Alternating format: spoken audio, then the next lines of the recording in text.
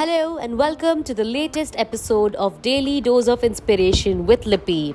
Let's begin with today's story, which I hope will give you some calmness after I finish. There once was a little boy who had a very bad temper. His father decided to hand him a bag of nails and said that every time the boy lost his temper, he had to hammer a nail into the fence. On the first day, the boy hammered 37 nails into that fence. The boy gradually began to control his temper over the next few weeks, and the number of nails he was hammering into the fence slowly decreased.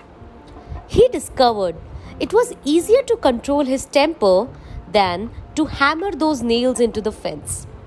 Finally, the day came when the boy didn't lose his temper at all. He told his father the good news, and the father suggested that the boy should now pull out a nail every day when he kept his temper under control.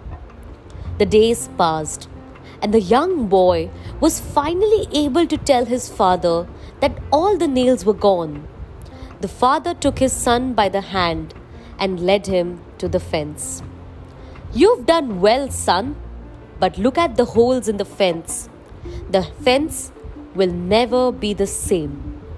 When you say things in anger, they leave a scar, just like this one. You can put a knife in a man and draw it out. It won't matter how many times you say I'm sorry. The wound is still there." Well, I hope, friends, you have caught the moral of the story.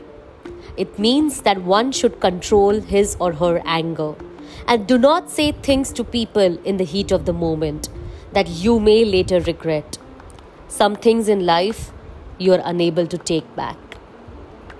Well, I hope with this lesson you have a beautiful day. Please take care, stay safe, stay healthy. Thank you.